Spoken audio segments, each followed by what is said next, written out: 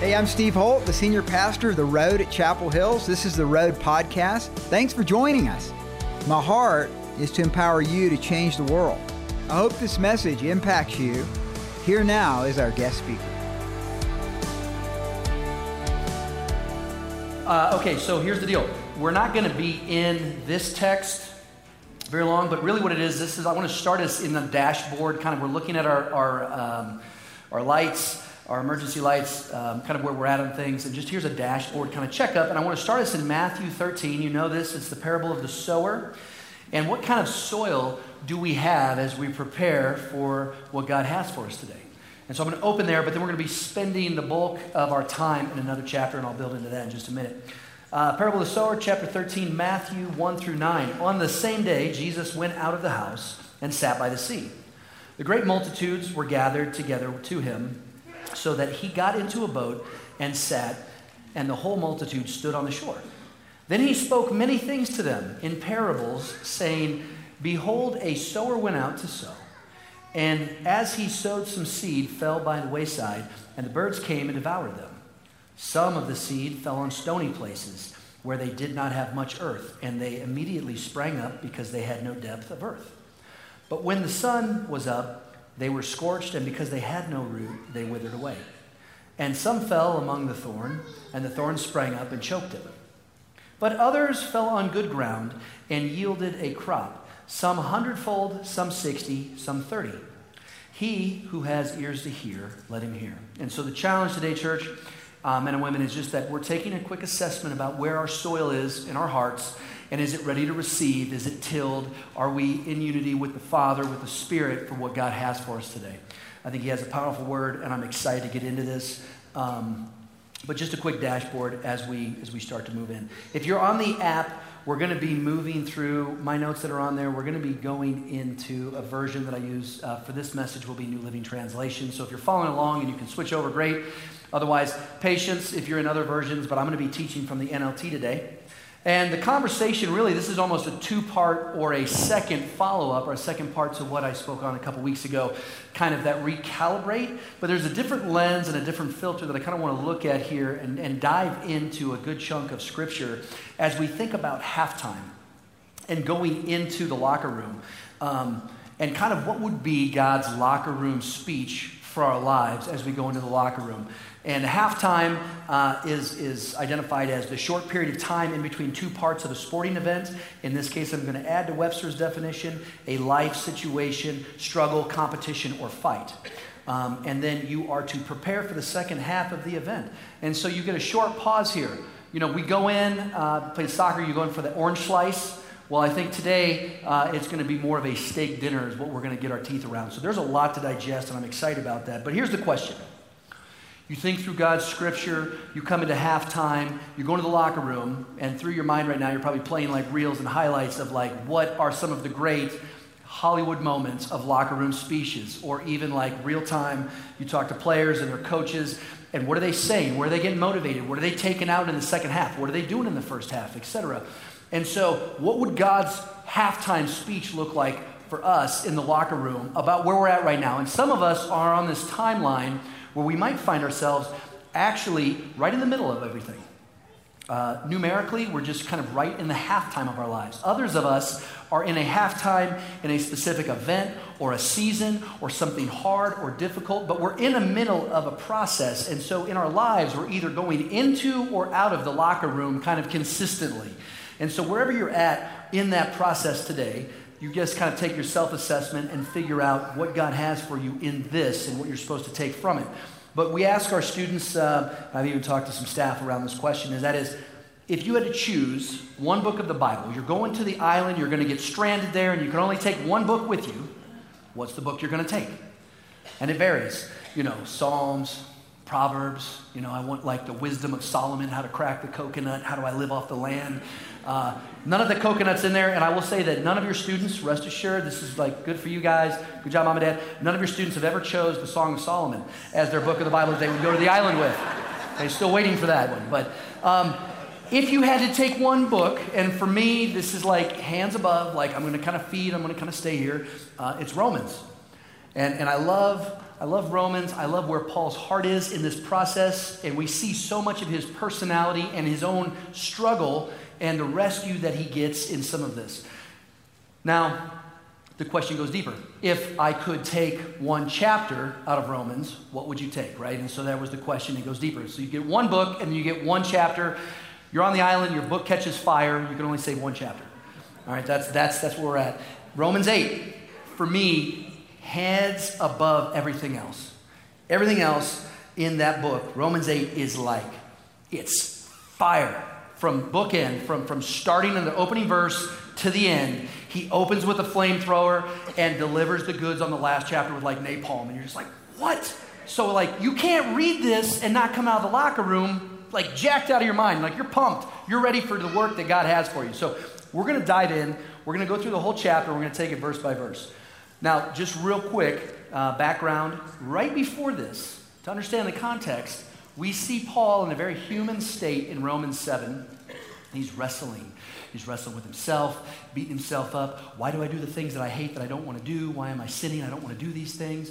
And he's back and forth. And it's like, man, this guy, like you want to give him like 6 sessions to like a solid Christian counselor just to help him get unstuck from this place in Romans 7. But then it's like, I don't know if he just puts it to bed, wakes up with a revelation, and then like out of the gates, we're jumping right in to Romans 8 verses 1. Now this, in my opinion, is the first chunk of this. So it's going to break down into 3 sections as we move through the chapter. You're going to have the life in the spirit, what I consider the fundamentals of the game. We're going to get back to the fundamentals. How are you playing? Did you get away from your game? We need to kind of think through what our fundamentals are. The middle section is kind of the future glory, the prize that we get. What are we fighting for? What are we playing for? What's the purpose? And then really, the last section out of the gates, the third part of the chapter, is our war cry. It's our anthem. It's our declaration. And it's what we're headed back into the second half with. And so we'll get to that. So first half, coming out, we're kind of thinking through some things. Paul is headed into the locker room thinking about like 7. It's on him. He doesn't want to live this way. He's like, there's got to be a better way. And what am I going to cling to? What are the truths that God's going to bring through me? I think about Coach John Wooden. You guys know of him. If you don't, he was the UCLA coach for basketball. He is considered the greatest he's considered the greatest coach, period, of all time. Like, it doesn't matter what sport, he's considered the greatest coach of all time. In a 12-year period, he won 10 national titles, and within that segment, he won 7 straight consecutive titles. What's interesting about him is this fact of how he would begin each season. He would go back to the fundamentals. He would go back to the basics. He's recruiting nationally the best players from around the country to his school. And what does he do? These kids know how to play ball. They're there for a purpose. They're there to win. They know the game, or so they think. And he sits them down. And he doesn't care if it's their freshman year or if they're returning from the national championship team the year before. He sits them all down and he says, we're going to start with how to tie your shoes. What? You know where I was playing, right? I won the state title for my high school game. And all. I can imagine the conversations these guys had. He's like, no, wait, stop. We're going to start with the basics, because if you guys don't know how to lace up your feet, your shoes, your most important equipment, you're going to get blisters, you're not going to perform well, and you're not going to be the best that you can be for this team. And so we're going to start with how to lace your shoes. And he would go through that process with them. And everybody did it. And they repeated it. And they repeated it. But he built his game design on the fundamentals. So here we are, right out of the gates. What are we going to say? And on the notes, if you guys are in the notes in the app, this isn't highlighted yet, but when we post the notes, you'll have these. But I'm going to go through.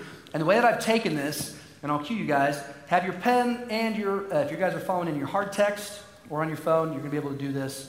But I'm going to say where I've highlighted versus underlined.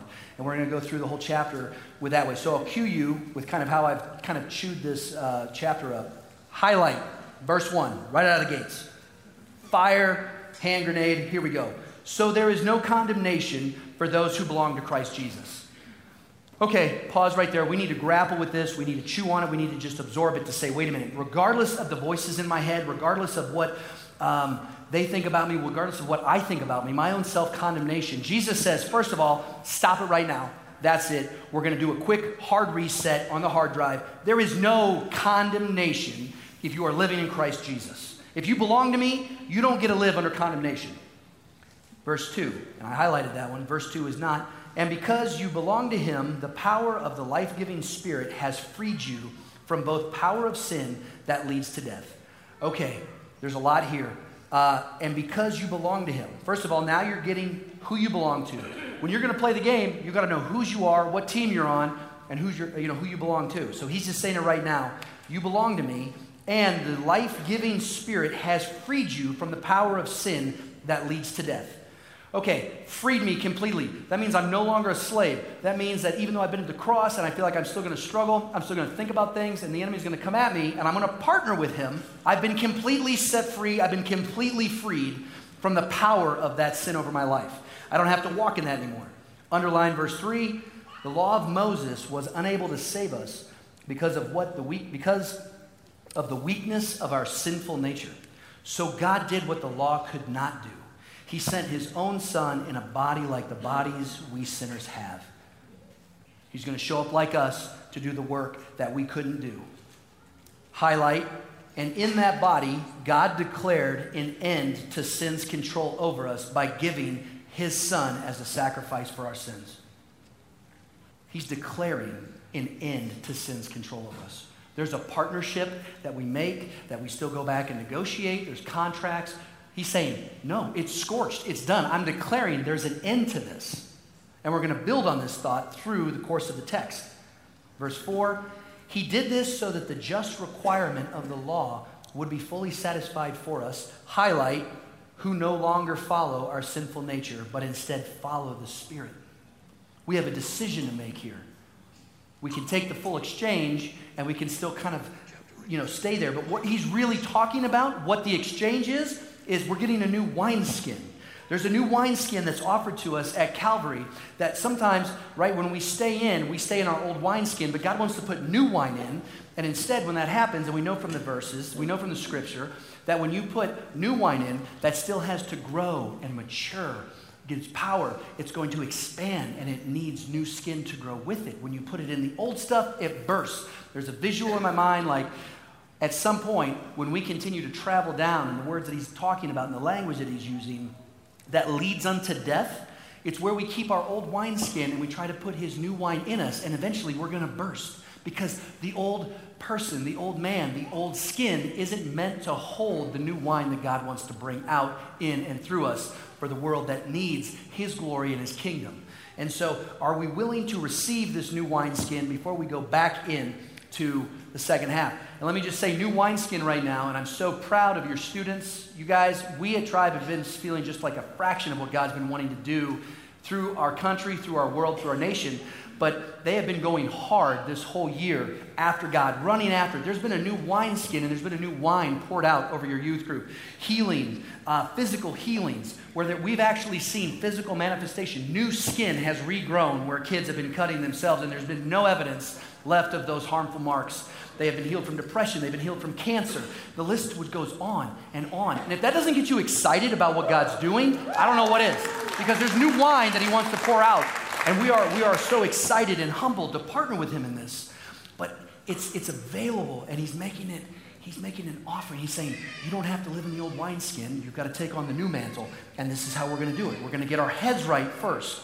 So, calling us to live extreme. We're going to look different from the culture. You're going to have your new wineskin, and from you, I'm going to develop a deeper faith, a deeper hope. There's going to be healings coming on your land, and we're going to experience the power of the Holy Spirit pouring out on the new wine in our country and in our communities, in our schools, in our homes, in our families, healing that God wants to do in us. And so we're obedient here. 5, those who are dominated by the sinful nature think about sinful things. Okay, that's pretty straightforward. We've already seen Paul wrestle with this. He's restating kind of where he was in chapter 7. But this is where he puts the comma and adds the but. But those who are controlled by the Holy Spirit think about things that please the Spirit. There's a mind shift, taking thoughts obedient, making them obedient to Christ. Number 6, so letting your sinful nature control your mind leads to death. Highlight, second half. But letting the Spirit control your mind leads to life and peace. So we now see the transaction. There's an equation here. There's something that we're getting in this process.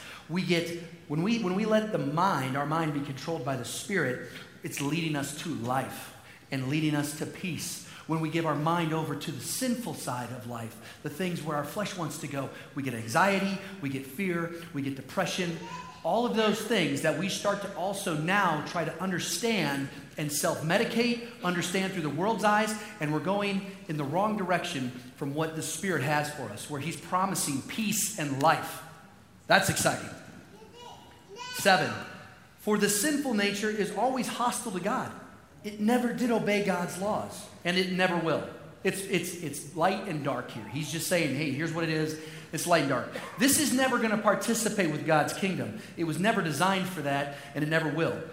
There's something that you can step in fully and completely today and live completely apart from the way that you have been living.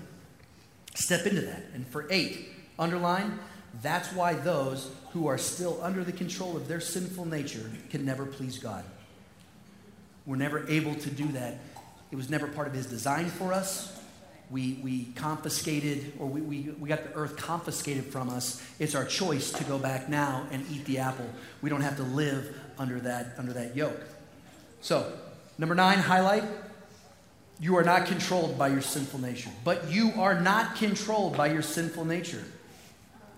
Do we let that sink in? We don't probably pause long enough in that space because we feel like we're controlled by it. Well, I'm going to do really good over here and with this and with that. But, with the areas, I just don't think I'm ever going to get free from that. It's always going to control me.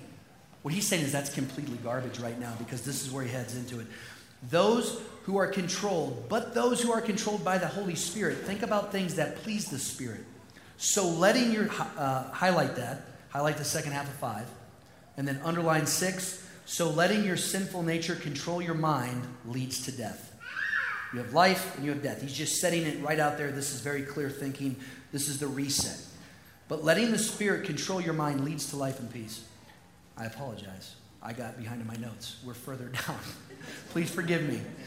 I apologize. Thank you for your grace on that. So where I was in 9. You're not controlled by your sinful nature. You are controlled by the Spirit if you have the Spirit of God living in you. And remember that those who do not have the Spirit of Christ living in them do not belong to Him at all. So now he's just saying, okay, if you don't have the Spirit of God in you, you don't have access to all the things that we're going to be talking about and what is available to you and where to live from. Number 10, Christ lives within you. So even though your body will die because of sin, the Spirit gives you life because you have been made right with God. Highlight 11, the Spirit of God who raised Jesus from the dead lives in you. And just as God raised Jesus Christ from the dead, He will give life to your mortal bodies by this same Spirit living within you. So now we have access. We have access to life. We are raised to Christ. We are raised to life with Christ. Galatians 2:20, right? I have been crucified with Christ. It is no longer I who live, but Him who lives within me. This is what Paul's talking about, and he's fully realizing it. And this is some lyrics from the song that I really love. It's right. By your Spirit I will rise from the ashes of defeat.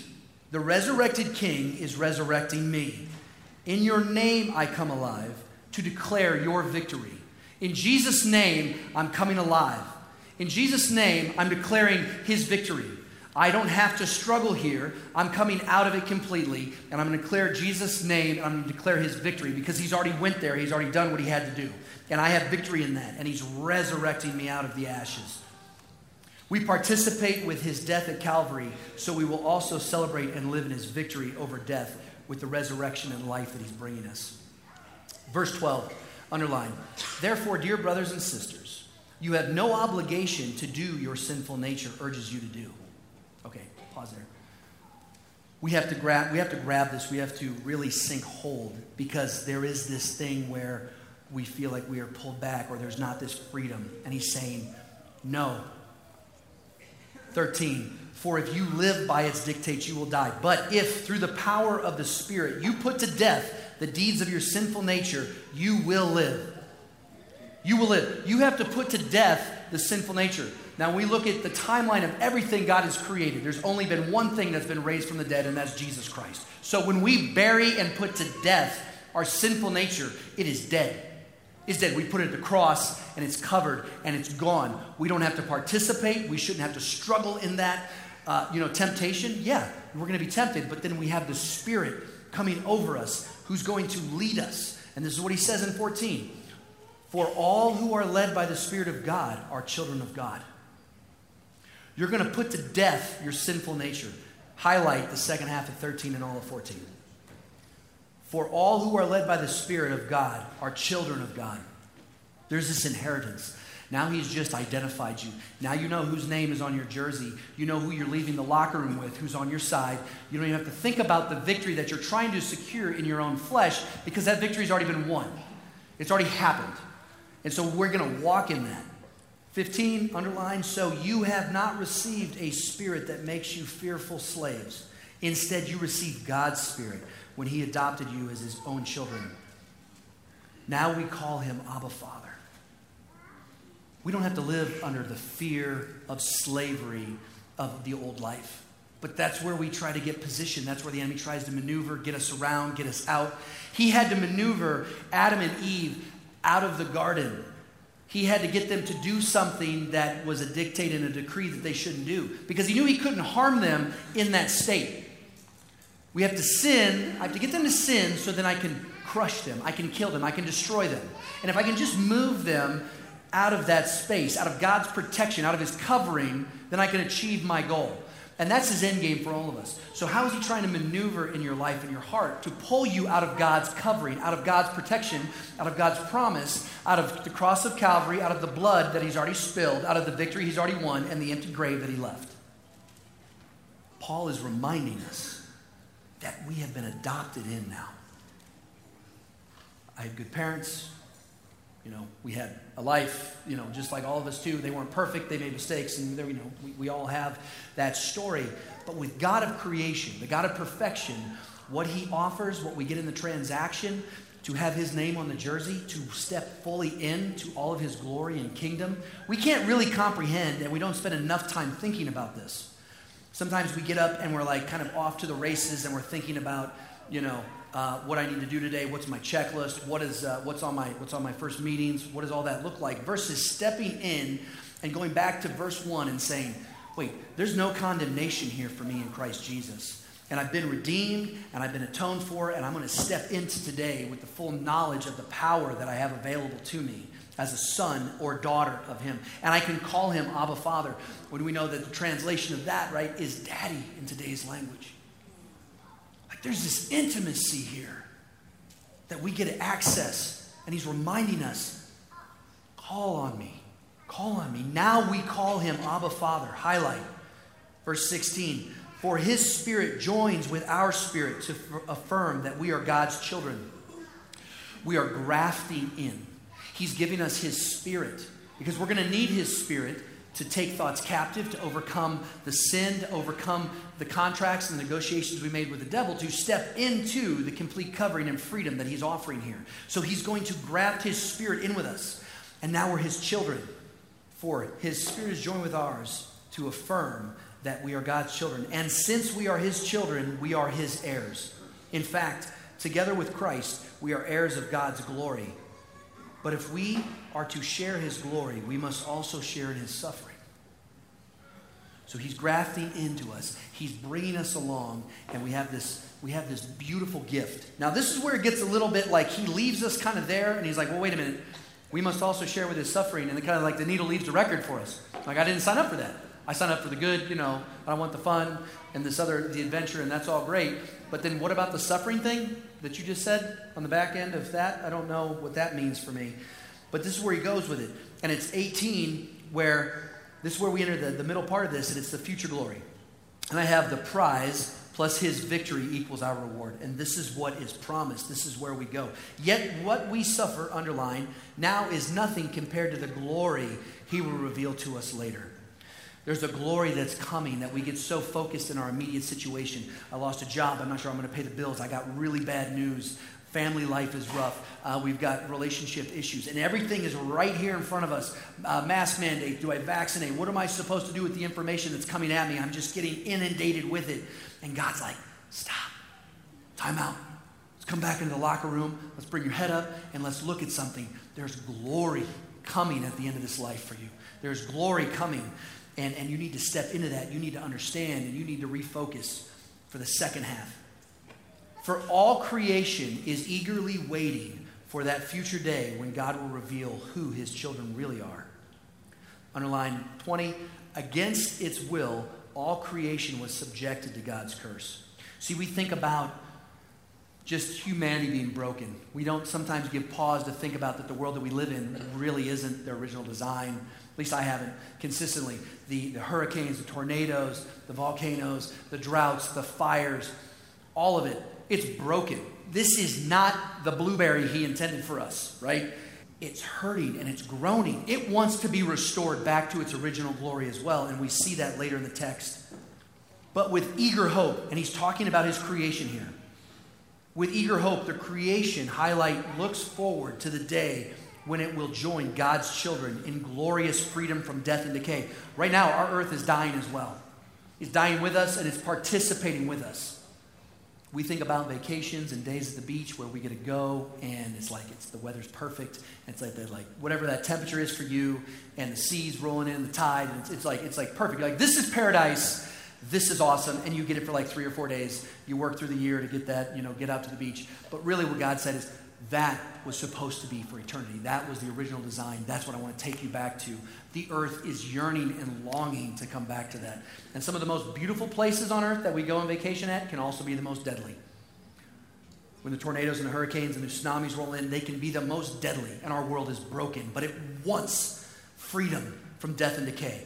22, for we know that all creation has been groaning as in the pains of childbirth right up to the present time.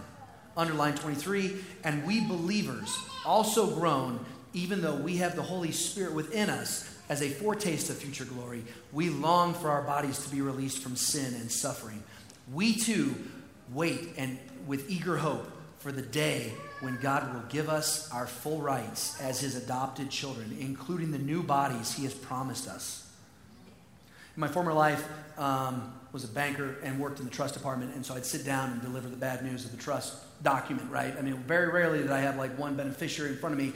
You get it all, and it's all yours, right? They're like, no, you get this, your cousin's going to get that, your brother and sister's going to share the, the Ferrari collection or whatever that was, right? And they're like, that's, I love that, I washed that car. It's like, I'm sorry, I didn't write it, I just have to distribute the information. But what he's saying here is that we, because we're adopted sons and daughters, we get full rights, including the bodies that we deal with. And so you heard me talk about like kind of that turning the odometer after 40 and the factory warranty kind of starts to get into places where you're looking at replacement parts, right? In our bodies, and you're like thinking, it's painful, it hurts my neck, my back, etc., my knees, hips, joints, whatever.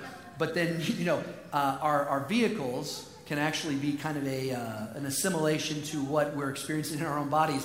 And so what we put in them, we're changing the oil, we put in premium. We're going to do our best that we can with these things, but ultimately they're going to break down and fail us. What he's saying here is that there's coming the day where we're going to get the full glory that God has promised us. We get restored back to that. We're given this hope. Highlight 24. We were given this hope when we were raised and when we were saved. We get this hope. If we already have something, we don't need to hope for it. 25, but if we look forward to something we don't yet have, we must wait patiently. And he doesn't stop there. He says, and confidently. We need to step into confidence of what is happening. And we have the confidence that we are going to get fully restored. We are going to get fully redeemed. We are going to see creation made new. This is the long game. This is what we're looking at out of the locker room. This is where we go face the second half, is that we don't stay broken. We don't stay in this broken place. We can be confident because of what Christ did at Calvary and what he did on the cross, that we have access to that there. He's already redeemed it. We're stepping into a second half that's already been won. It's how we're going to walk through it. And we don't stop to think about that enough sometimes. We feel defeated. We feel beat up. We feel like we're kind of dying. This situation is like all over me and I'm losing right now. And Paul's like going, No. Think about this. 26, and the Holy Spirit helps us in our weakness. For example, we don't know what God wants us to pray. Okay, been there. Don't know what I'm supposed to be praying right now. I know that there's something shifting in me, but I'm confused and I don't know, God, what's next. You do. You're writing my story. But what does it mean? Underline, but the Holy Spirit prays for us with groanings. God's Spirit, part of the Trinity, prays for us with groanings that cannot be expressed in words. 27, underline, and the Father who knows all hearts knows what the Spirit is saying. So the God of creation has now intertwined his Spirit into my spirit. We're grafting it in. I don't know what to pray, but the Spirit's praying for me. His Spirit's praying for me, and the Father knows what the Spirit is praying for me. This is beautiful because we sometimes get so conflicted in our minds that, am I going the right direction? Am I doing this? Should I be doing that right? But what he's saying here is that we have God's Spirit grafted in. The Spirit knows how to pray for us. He's groaning with the Father. He's pleading on our behalf. We're going to get another aid in this process too. A little bit later down, we're going to see a second part of the Trinity coming in where he's using some strong language. But the Holy Spirit is groaning for us. And we know that God causes everything to work together for the good of those who love God, who are called according to his purpose for them. We're in harmony with God's will. And what happens is, and I've seen this thrown out so many times, is we get verse 28 thrown out when somebody's in a hard season. Well, don't worry, brother, sister, it's going to work out for your benefit. It's going to work out for God's glory.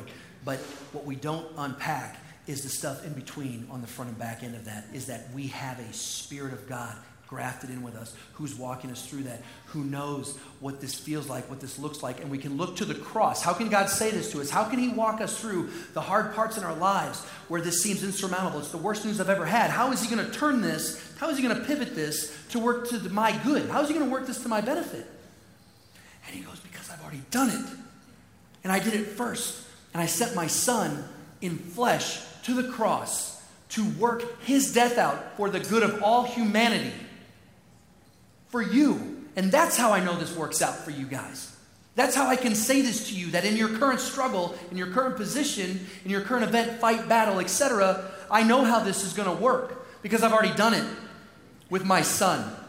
And he didn't Novocaine, he didn't tap out, he didn't numb out. He went to the cross and fully experienced everything that we could experience and more by the most painful, humiliating death that humanity has ever known.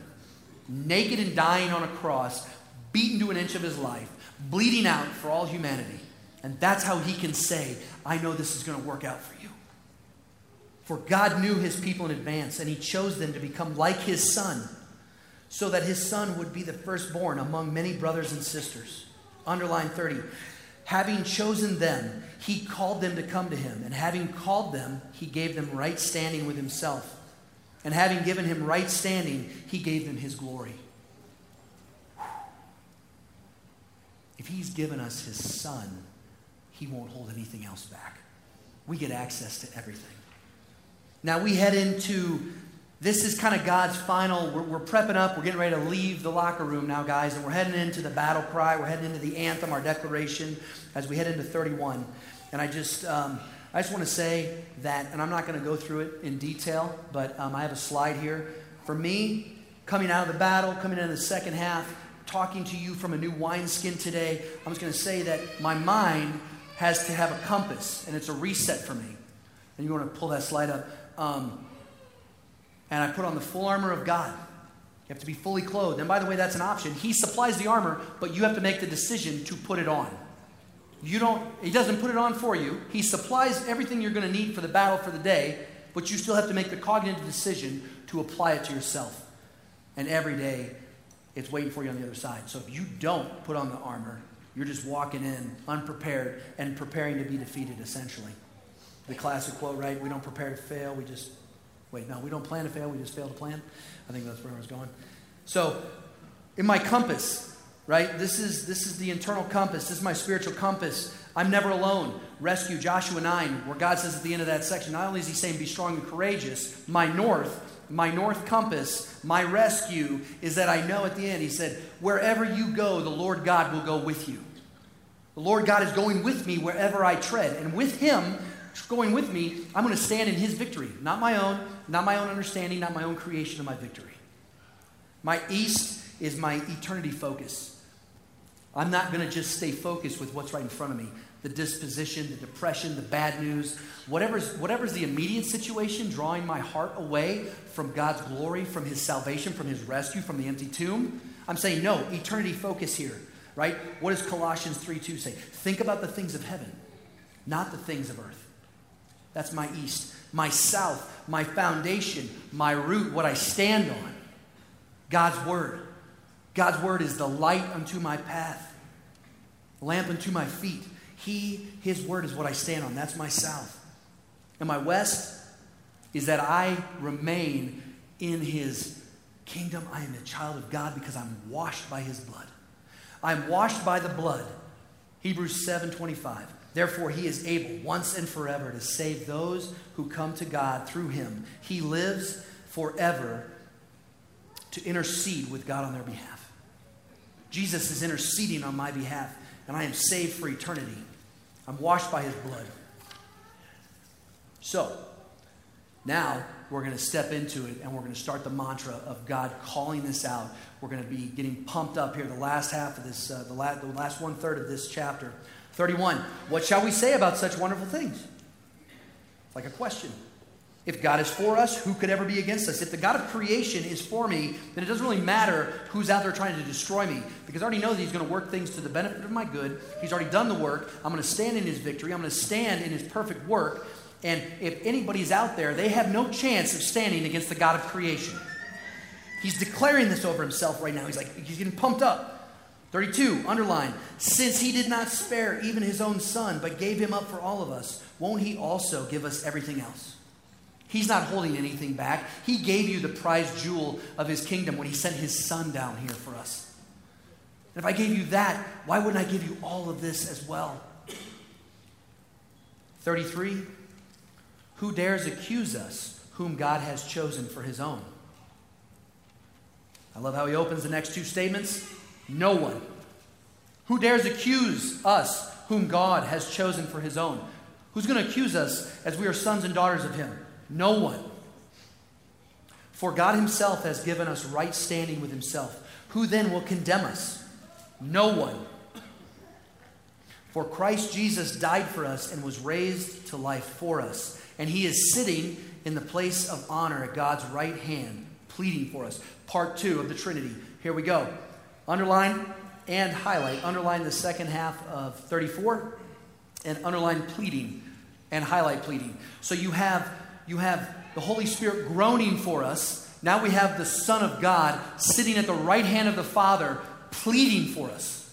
Those are some big that's a lot of equipment to have in the tool bag as you enter in the second half, don't you think? We've got the grafting of the Holy Spirit into us. We've got God's Son sitting at the right hand of the Father, and he's pleading for us. So, but yet sometimes we head out of the locker room with this mental defeat. We're thinking, I can't overcome this. I can't. He's like, you have no idea what you can do. Do you understand what's happening behind the scenes for you right now? The amount of resources and energy and the power that awaits you, that you can walk in and step forward in and work with. That's what's available. We have to understand, and this is where the enemy's leverage is so powerful. Yeah, we're broken. We were born into a broken place. It was broken when we got here. We didn't break it, but it broke us because it was already broken. And okay, there's sin and there's shame around that broken part of us. But that's the beautiful part that God wants to redeem and say, I see that son. I see that daughter. But there's belovedness here. You have no idea the belovedness that I see you with and that I value you with. So stand in that. Stand in that victory. Overcome the shame. Shame is not of my kingdom. That's a tool of the enemy. Quit negotiating with him. Quit thinking that you have to go back to that sin, the addiction, the lust, whatever it is, lies. Whatever we struggle with. Wherever the enemy has our number, that's just a contract that we've renegotiated after Calvary. Or you've never stopped negotiating if you've never been to Calvary. But that gets burned up at the cross. We realize that the victory is already won because he secured it. Whom shall we fear? The God of all creation is for us. I could leave the locker room with that. See, Jesus was only borrowing the grave. He's like, I only need that for like 3 days. I'm good. They're like, really? 3? So, yeah, I'll be back. I just need it for 3 days. Just going to borrow it. You guys can have it back. It's all good. And he goes down. He goes to the pit of hell. And he looks at the devil. He's like, I hate what you've done with the place. It's terrible, and I'm taking the keys back. And I'll see you in a little bit. Do we stand there?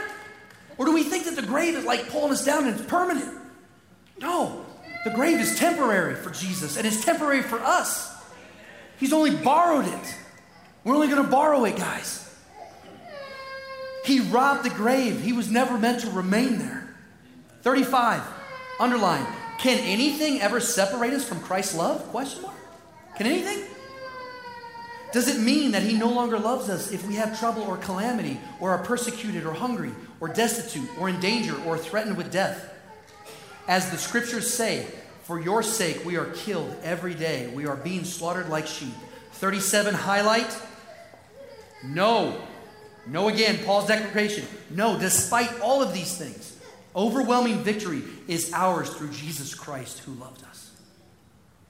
Overwhelming victory. You guys should highlight that, circle it. Highlight, circle, underline, nothing in all creation. Overwhelming victory is ours. 38 and 39 have been the foundational, quintessential verses for us in our high school program this year. It's the foundation of Tribe. It's what we wanted for our students. We wanted them to know the undying love of the Father. And this is where he just hangs it like exclamation point. Just bam, fire, napalm. And I am convinced that nothing can ever separate us from God's love. Like you could drop the mic right there. Neither death nor life, neither angels nor demons, neither our fears for today nor worries about tomorrow. Not even the powers of hell can separate us from God's love. Why are you still negotiating there? Why are you still letting him get victory in that space? Not even the powers of hell can separate you from the love of God. No power in the sky above or in the earth below. Indeed. Guys, indeed. Highlight, score, whatever you got to do. Nothing in all creation, which by the way, God created. So nothing in his creation that he's ever made will separate you from his love. Nothing will ever be able to separate us from the love of God that is revealed in Christ Jesus our Lord.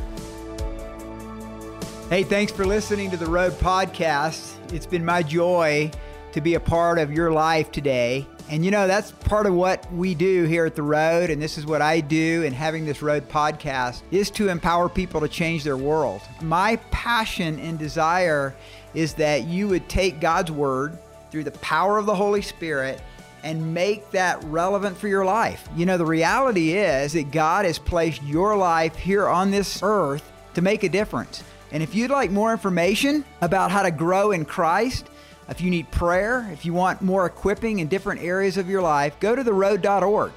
God bless you.